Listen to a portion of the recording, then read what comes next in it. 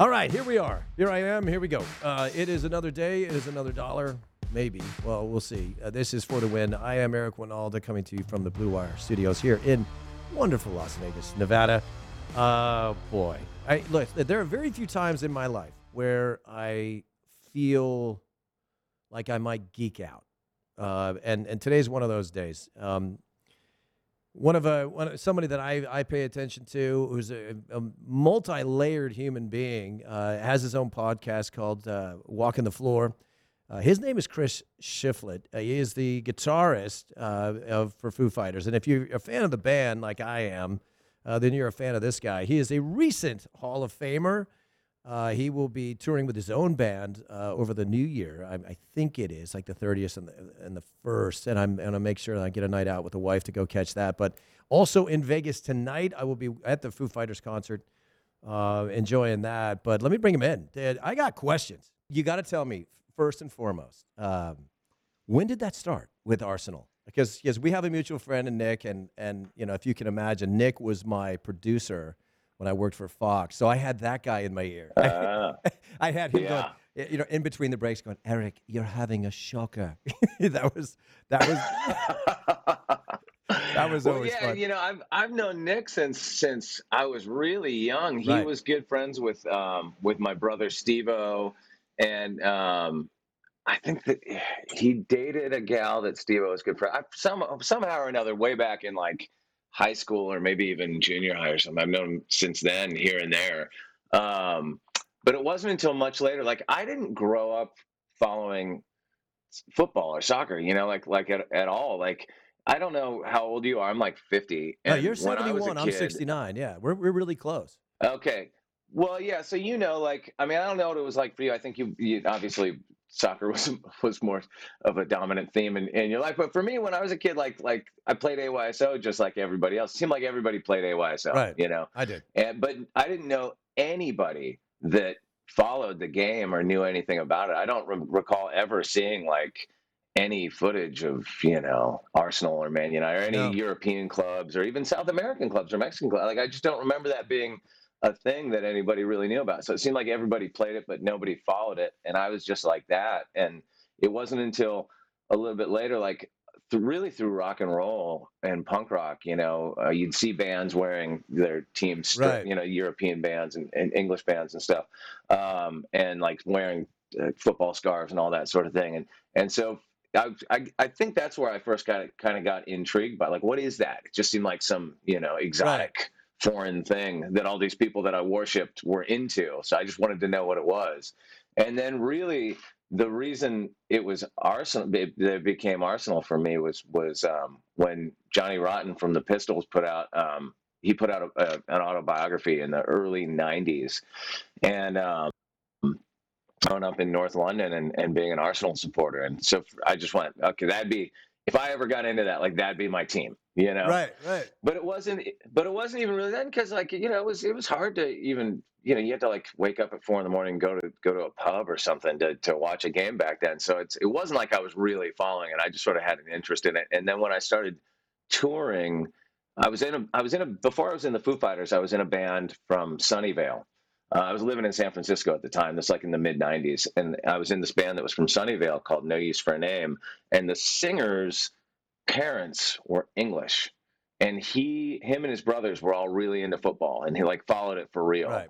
And we were on the first time I ever went on tour over to the UK. We had a day off in London, and um, his family, his like I want to say like his dad or something was a Derby County supporter. So it just so happened that Derby County was playing Tottenham on our day off in London, and we just bought some cheap seats. And so ironically, like the first game I ever went to was a Tottenham game at White Hart Lane. No way. Yeah, and just the whole vibe of it. I mean, you know, you've been to games over there. It's a different kind of Right. like sporting experience to what you're used to in the States. And I didn't, to be honest, I was like a music like kid growing up. I wasn't even into any sports, you know.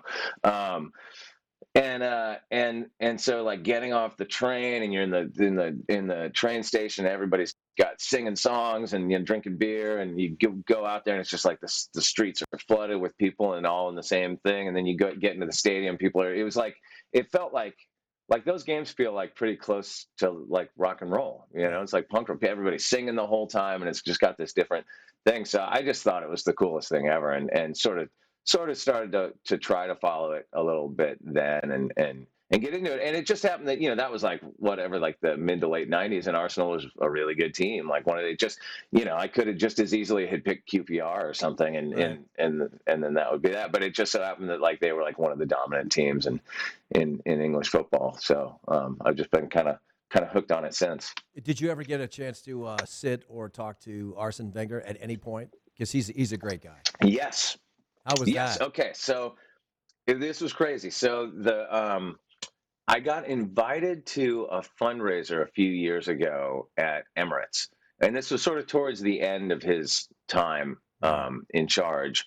And it was I always remember it because we had played. It was the night we played Letterman's last show, and I actually skipped going to the after party and went and got on a red eye and flew to London and went to this fundraiser at the Emirates, and it was like the whole first team was like walking around at this thing. It was crazy, just to see all those guys, and then there are all these people there, and I got to actually kind of sit and have a chit chat with Arsene Wenger, and he just kind of threw out some like classic like you know pearls of wisdom about football or whatever. But I was so like kind of overwhelmed that I don't even remember what if I asked him anything or what we what we talked about. I was just sitting there going, oh my god, it's Right. Arsene I Wenger. know. Check it out. Yeah. Because the thing is, like, I geek out like every once in a while. I might geek out at some point today because I am a huge fan of yours. But the other time I geeked out was Wayne Gretzky for all the obvious reasons. He lives in Oh Westlake, yeah. so I got to watch a Champions League game with him, and it was hilarious because at one point the other team was down, and he goes, "Why don't they just pull the goalkeeper and they just go for it?" And I said, "Well, once you take him out, you can't put him back in." He goes, "Well, that sucks." I thought that was hilarious. And then I guess the other time I totally geeked out was music because it was Larry Mullen Jr.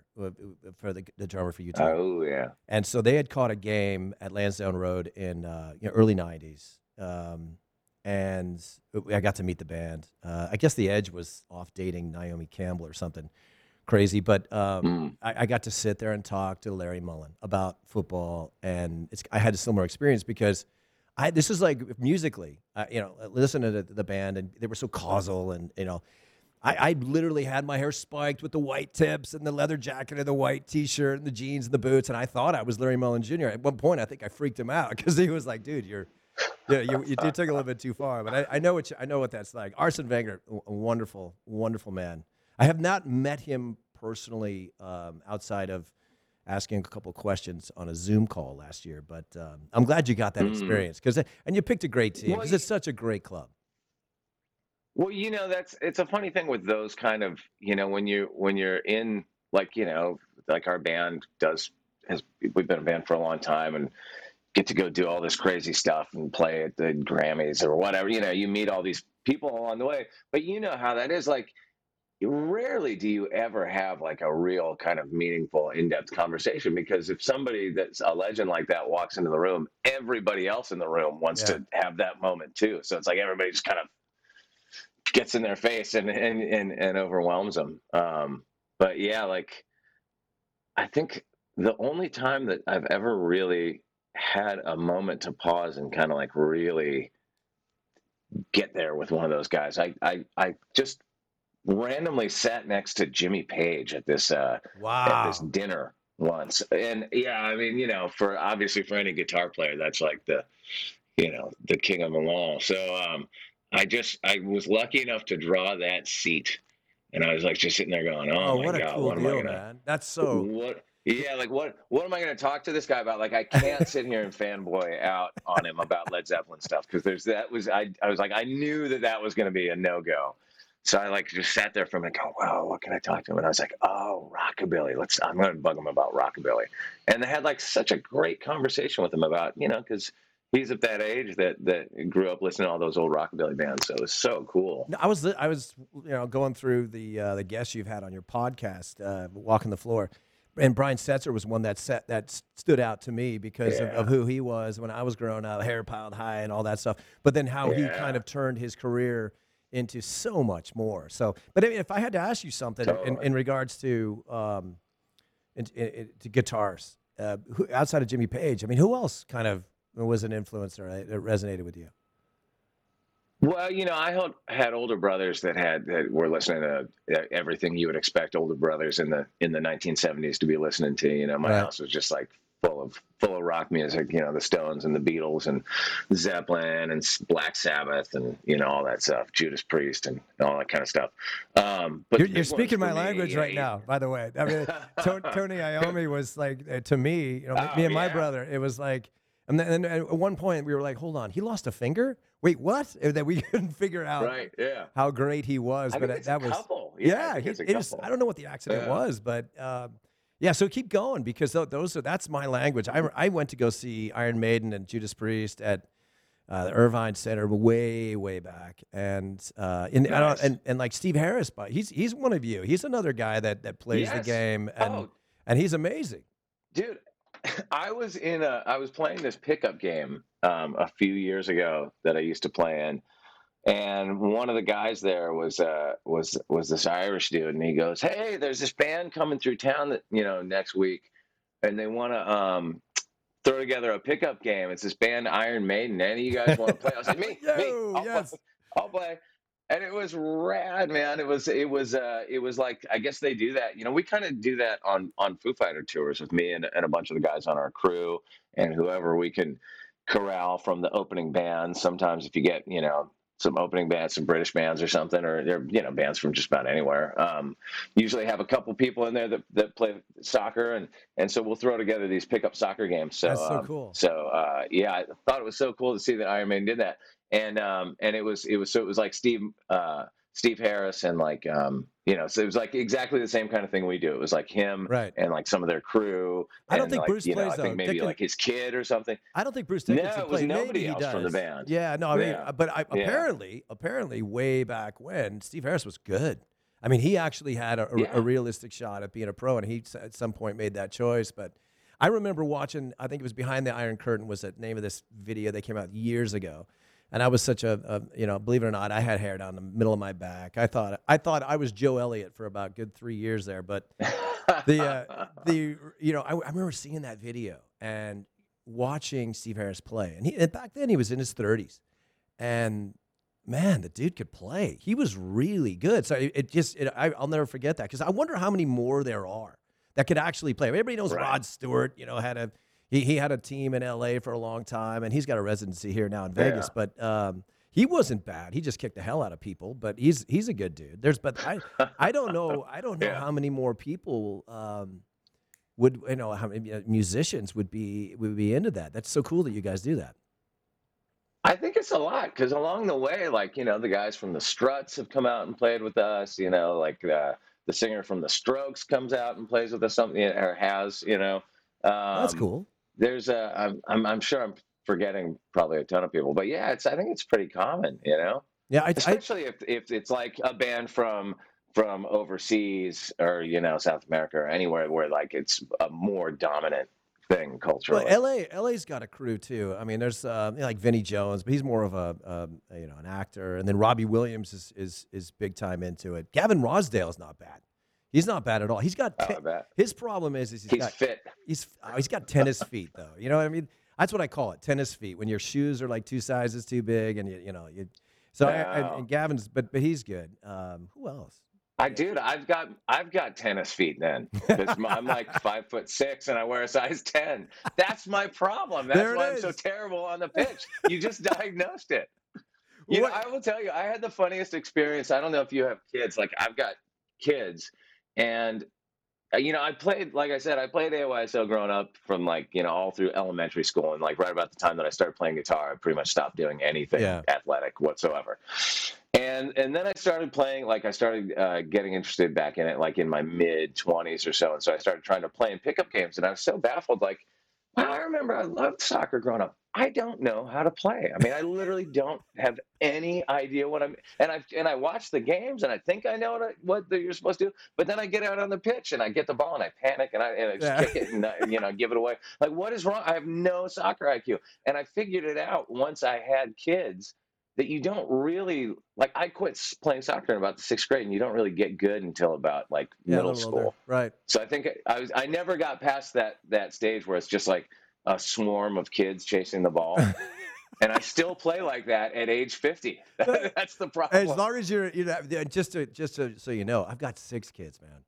So Mm, yeah. So I went through the wow. full spectrum. You got boys though. You don't have girls, right? I did a little Yeah. research here. No, all boys. Yeah, I got 4 Yeah. girls, 2 boys, and it's the full spectrum of when my oldest was a pretty good player. She went all the way to high school and whatnot. And then she discovered medicine, and that it went from being a $40,000 a year scholarship to being 42 grand a year to go to school. So that kind of sucked. My son, he's 20 now. He's a magician. That's what his love was. And then my Whoa. 17-year-old is a soccer player through and through. There's this nut. It's just one line. She's funny and she has a personality. She does TikTok stuff and all that crap. But she's all in on the soccer. I have a 12, 5, and 6. So I've covered it all, dude. It's Yeah. my advice to people is don't get divorced so you end up with 3 more. That's what happened to me. So I ended up with a full team. That's good advice. But Yeah. it's true. When you were describing what you went through, soccer wise, is kind of what I went through musically. I tried desperately to be a drummer. The whole Larry Mullen Jr. thing, that was real. But man, I just couldn't keep time, and I just threw the sticks down one day and said, I can't do this, and let's sell the set. And that was actually a really sad day because I was recognizing, shit, I just can't do this. But my brother played guitar. My sister's a pretty good singer. Music is in our family. It's in our blood. Listening to it, whatever, and all that stuff. But I think there's such a connection when you really think about it with music and sport. And I love Oh it. I yeah. love it. I love that it's Johnny Rotten, by the way. That Johnny Rotten was the one that talked. That's so great. That is because I've been in television as long as I have. I played in Germany, so I've never picked an EPL team. It was almost a curse. If I Oh did it, really? yeah, I can't because if I do, it's just and I've got a divided house. I got Chelsea fans, I got an Arsenal fan, I got a couple Manchester United fans, which is why I got to get you off the air here in about 30 minutes because I know they're playing Man United. I promise not to take you Yeah. too long. Big game today. But I love the connection that music has always had to football. But hey, I want to talk to you about something else really quick, and it is about kids. Because I originally thought that maybe you had to make this big decision, football or music, but it sounds like it was always music. Is that the way it was for you? Yeah, it's funny. That is a in recent years there's been this like because I've been asked this a few times here and there in interviews. There's been like this internet like fake story out there that that I like Steve Harris from Iron Maiden. Like I had to make a choice. Is it going to be this or this? Yeah. And that was never. It just makes me laugh because like I was I only played AYSO. Like I never even played club football. Like, you Right. know what I mean? Like I it was never an issue. I was never like an elite level athlete of any kind. And I always imagine like the guys that I play in like adult league and stuff like that with like if they ever hear that rumor, they'd be like, "What the fuck are people talking? That guy? That guy had to make a check. I never had to make a choice. It was only guitar for Oh my him." God, I can't, dude, I can't play pickup anymore. I'm just too old. But and I had too many surgeries. But it is funny when we would go and play some of those games in Santa Monica, those small sided co-ed games, and then there's always one guy that it's just World Cup now, and they would kick the crap out of me.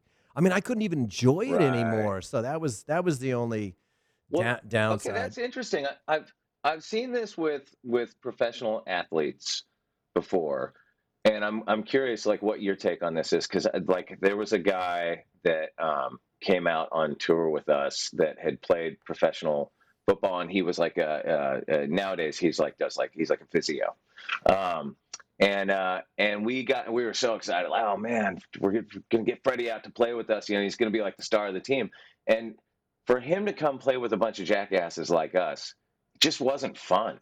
Like, you know what I mean? Like it's got to be like high level and for some real stakes, or he No, just. I'm the But that was opposite. my sense. I mean, he never said it. No, I'm the Okay. So you opposite. can still, because it seems like with former professional athletes, it's like in any sport, it's pretty common that like after their career they like hate working out, Oh hate no, training, you know, like no. kind of like, It's okay, well just that's good to hear. That's good to hear. no, So you no. can still enjoy it. Oh, absolutely. I made this joke, and I think I coined this phrase: "When the level gets this low, I rise to it." That's what I tell people, because when you go out and if I stay true to what I really believe about the sport, it's all about expression, and I think that that's one of the things that's the similarities with music is to be able to express yourself, and that's who you are, and if to tell people that I don't enjoy, playing, the game at a lower level, I actually would argue at some point, at some times, I do argue this.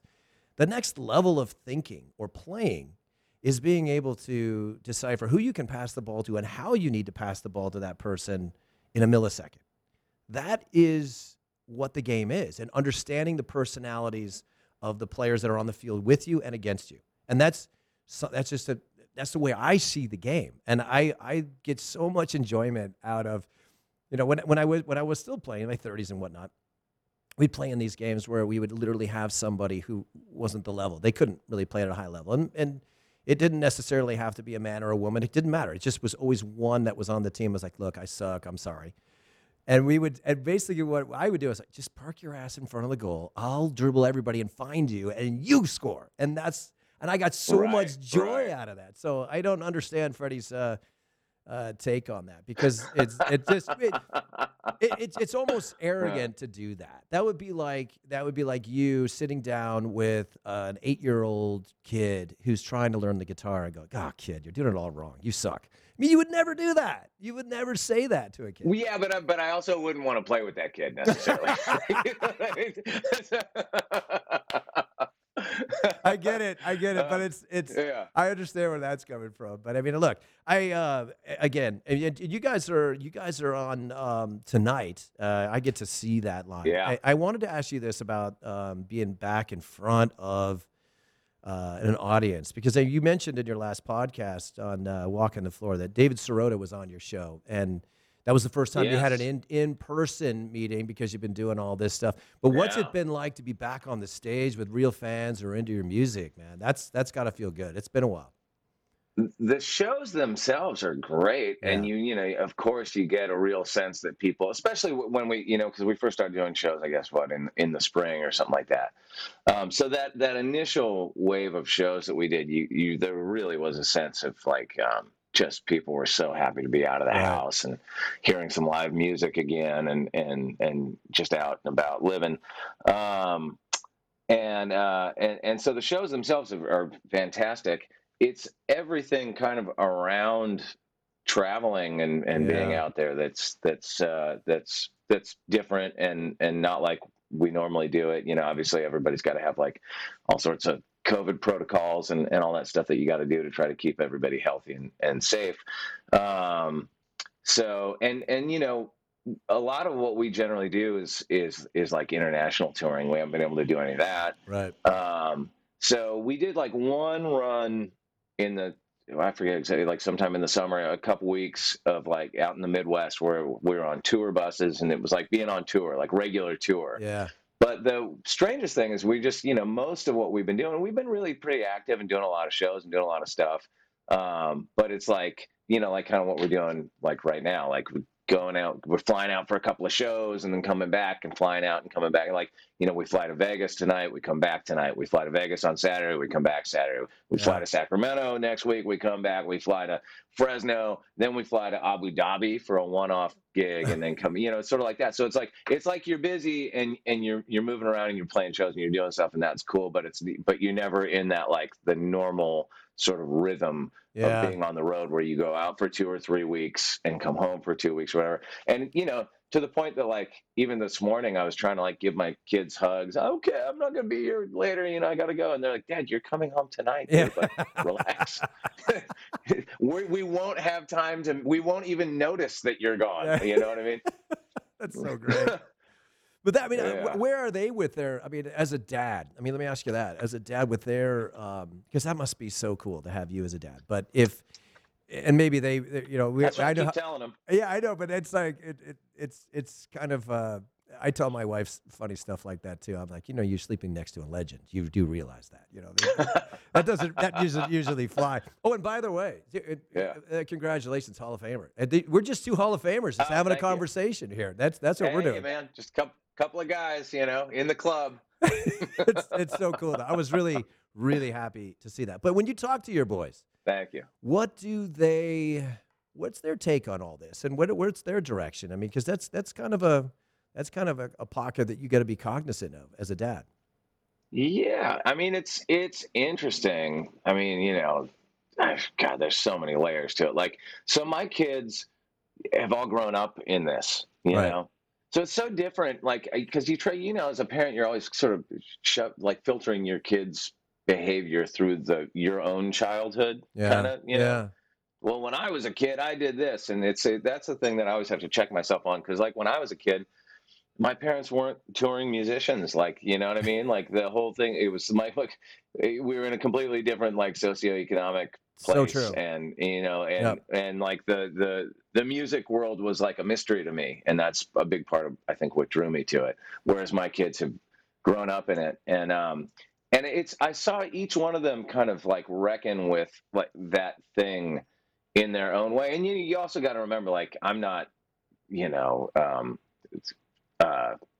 Kanye West or something like we don't have that level of fame, like, you know what I mean? Like, you'd have to really be a hardcore Foo Fighter fan to maybe recognize me, you know what I mean? So it's not like it's sort of a good balance. It's like the best of both worlds, where they've gotten to have this great life and travel the world and see everything, but it's not like, I don't get mobbed at the mall or something like that. I'm just, Which is actually a blessing, man. It's actually it's a an blessing. absolute blessing for sure.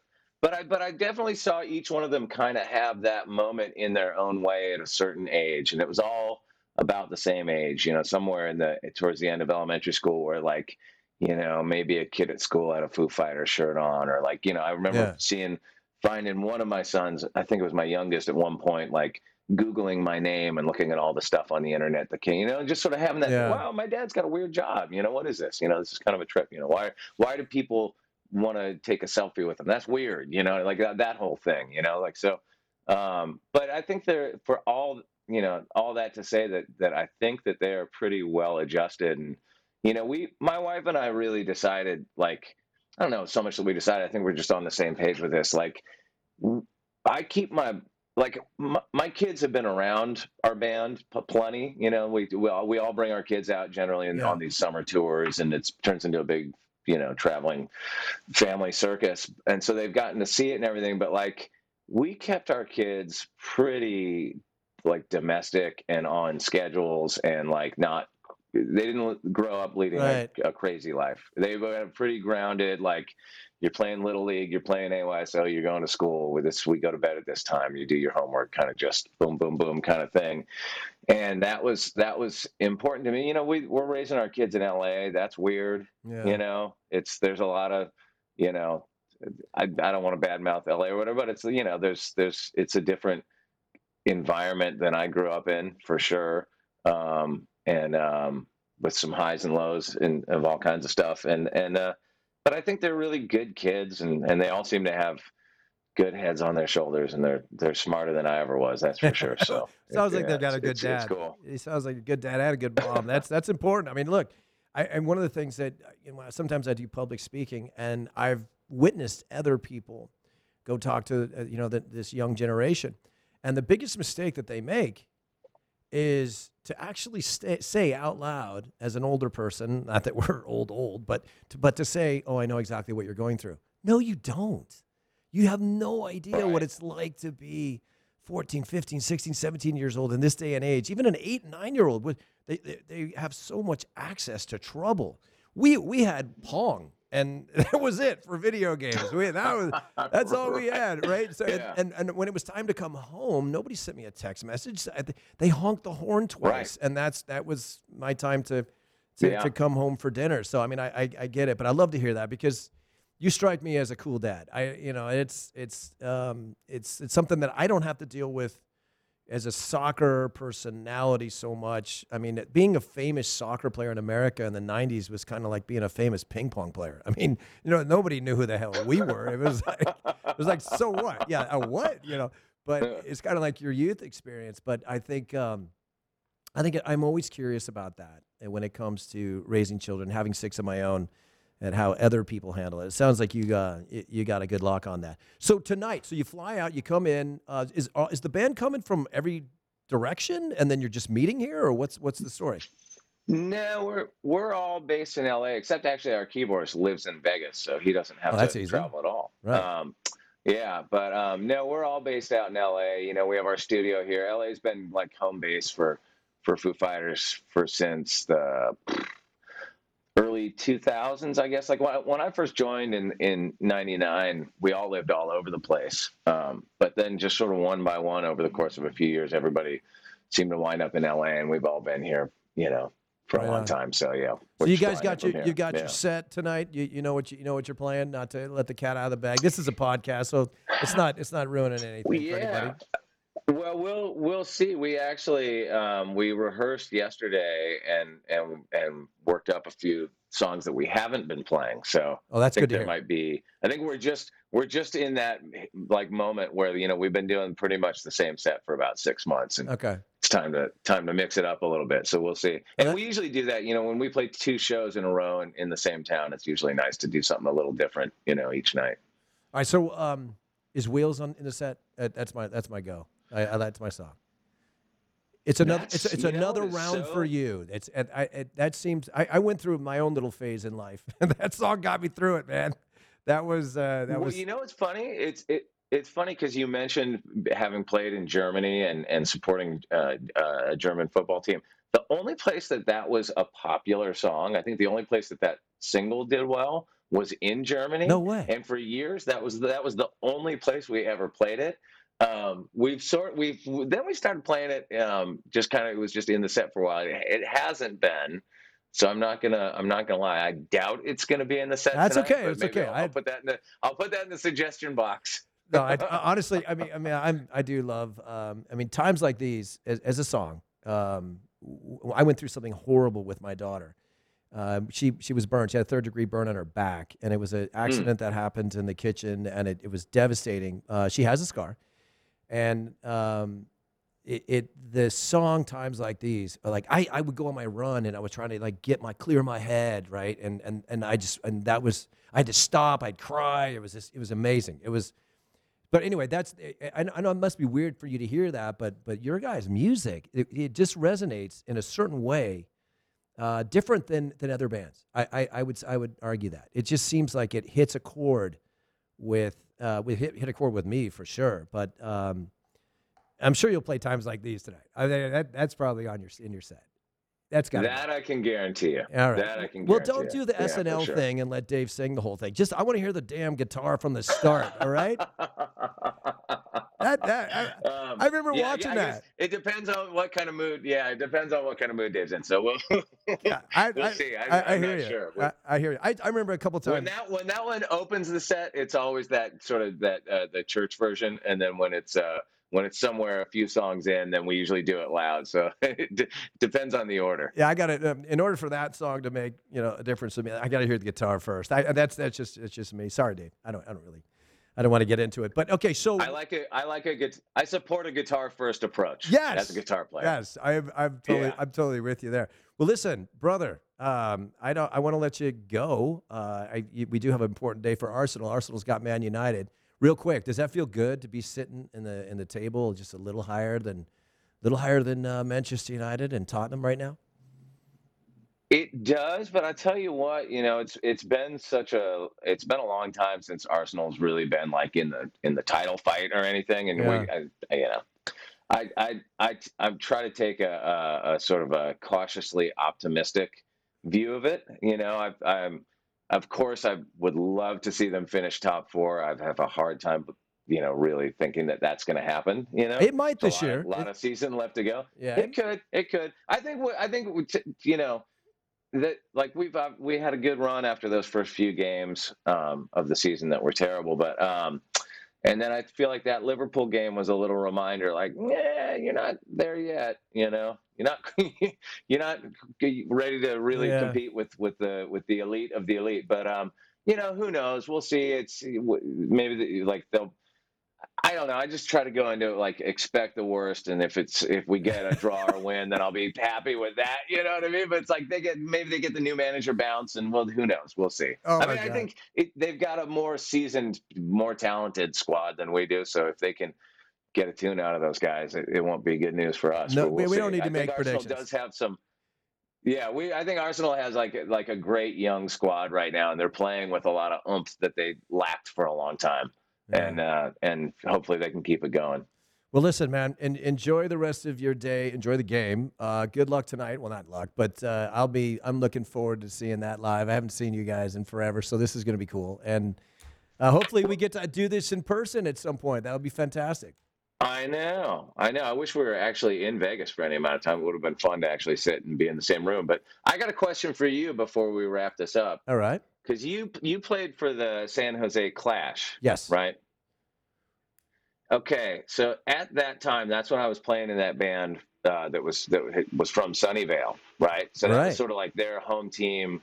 And I remember, and I was living up in the Bay Area at that time when that team first started. Right. And I always wondered, because we thought it was the coolest team name ever, because of course to us we think the Clash, right. the band.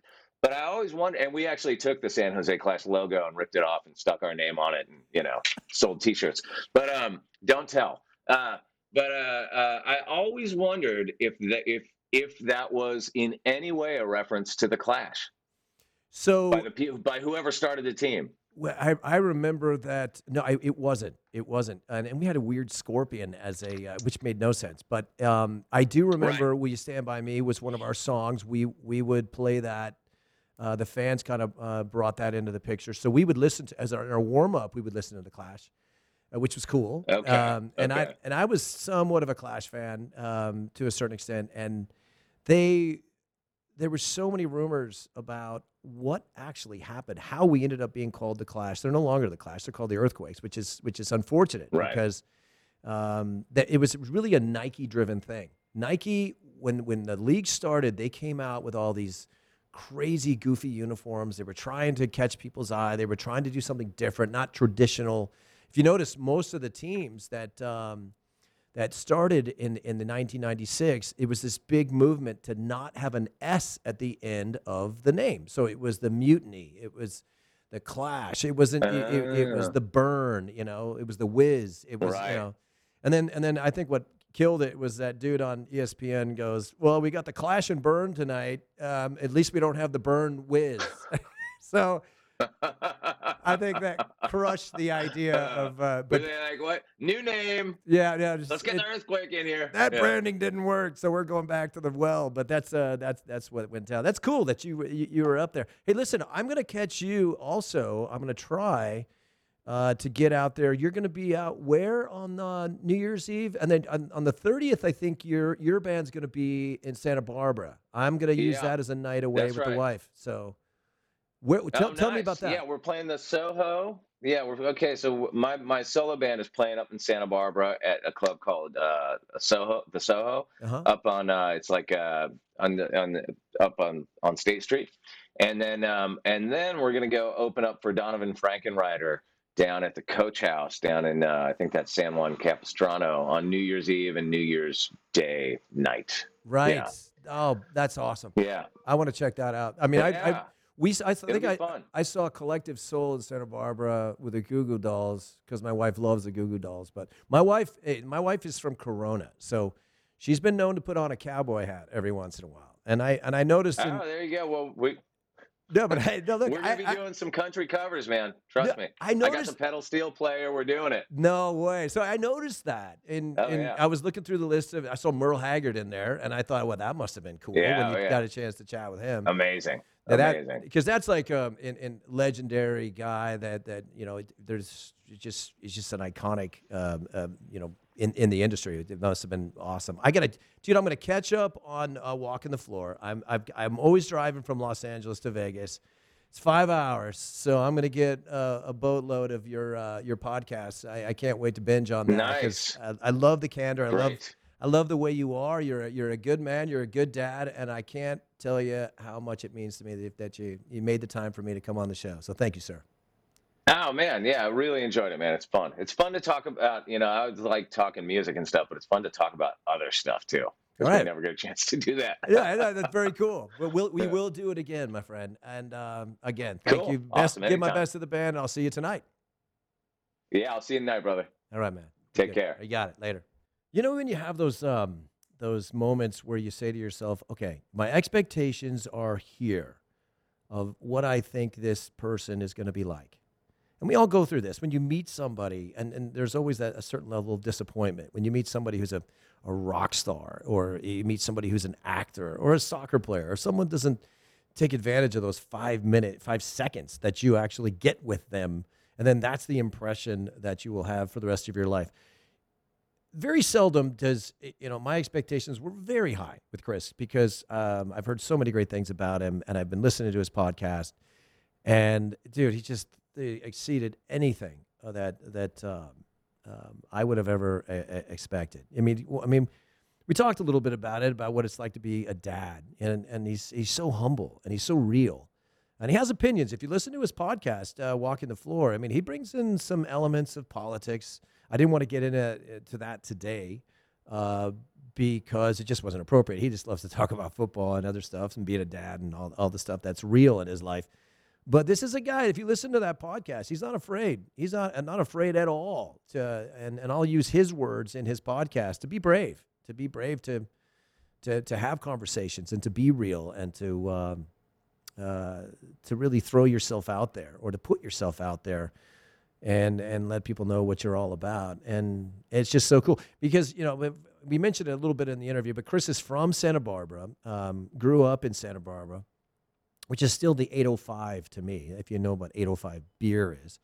That's the Firestone Company. They're located in Santa Barbara. That's all part of the 805. So I'm from Westlake Village and Thousand Oaks, which is only about 50 minutes if you just go straight up to 101 past Oxnard and Ventura, and you end up eventually in Santa Barbara. So the vibe that he has is something that's very familiar to me. He's just a chill guy. He just loves to he's just loving life, and clearly understanding that he's blessed and he's been a part of a lot of cool things. But he also is pushing the envelope a little bit, and I think that is so cool. I can't thank Chris for coming on the show enough because that was really cool. And being an Arsenal fan. To be honest, some of the Arsenal fans can get really annoying. They can get under my skin. I've had a couple people on Twitter that just won't leave me alone just because at some point, I think it was somewhere in the early 2000s, I said that that current Arsenal team looked more like a boy band than they look like a soccer team. And boy, that you would have thought, that the world was going to end with some of these people. It's not all Piers Morgan. I mean, there's some crazy Arsenal fans out there, and they let me know when I was a little bit critical. I was just making a joke, but he clearly is a great addition to the Arsenal fandom. I think his stories were pretty cool. Listen to him. He kind of geeked out on Arsene Wenger because when you meet somebody like that, and certainly for him, that's kind of the reaction I had to Chris. But when you meet somebody like Arsene Wenger, sometimes you don't even hear what they're saying. You're so busy trying to figure out what you're going to say next. We've all done that at a party, right? We go, "Hi, how you doing?" And then they actually answer, and they start talking about something, and you're so busy trying to figure out, okay, what do I ask next, that you didn't even listen to the answer. It's something that I was taught many years ago when we were just a part of the U.S. national team. And this was their insecurities, really, with a bunch of kids that are barely in their 20s being introduced to the media for the first time. So we had media training. And it's called, and I'm not saying that he did this, but I'm just going off on a tangent here. But one of the things that it's called the cocktail rules. And when you are somebody who's a part of an organization and or a soccer team at that point, we were told to go into the room. Okay, now these are sponsors. These are real people, but they represent Coca-Cola and MasterCard and Budweiser. And a friend of mine, Hank Steinbresser, used to always, who was the vice president of U.S. Soccer, used to kind of lock in on me and send me into these cocktail parties. And the rules were simple. Don't talk about yourself. Ask questions and remember what they say. Remember when you say, hi, how you doing? And they say, I'm doing great. How are you? So where are you from? Remember that. I'm from East Lansing, Michigan. Okay. It registers in your brain, right? And so you happen to be in St. Louis at that time, but you remember that this person's from Michigan. If you can build off of that or find some synergy, you say, oh, I have a friend or I have a family member from Michigan, and then you let them talk. If they have kids, you ask what their kids' names are, and then you remember the names. And then at the end of the night, and you've talked to 20 other people and you happen to see that person, you say, oh, give my best to Stacy and Michael, your children. Those people know nothing about you.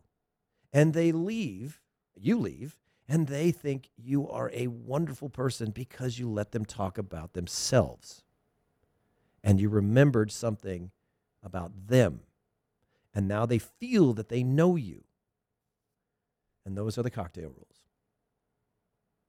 You might want to remember that someday if you're in any kind of situation where you might want to be trying to coerce a sponsor or someone like that to spend money on your podcast, for example. That's how you handle it.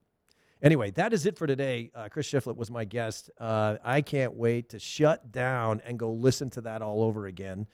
You can also catch his podcast, which you can find in the same place you find this thing, Spotify or Apple, Walking the Floor, which is a really, really interesting podcast. He's 200 in, so it's going to take me a while to catch up. I've only heard a few, but you might want to give that a listen. That's Walking the Floor with Chris Shiflett.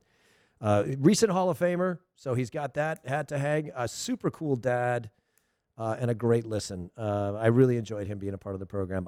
That's it for me today because I got to go be a dad. If I told you my schedule, you wouldn't believe it. I've got gymnastics, soccer practice, and somehow I've got to figure out a way to make dinner and pack for my trip to Florida tomorrow. Yeah, you don't want that one. You don't want that one. Either way, this is it. Here we go. We're off to the next one. Blue Wire Studios, tuning out. Eric Winalda for the win. We'll see you next time.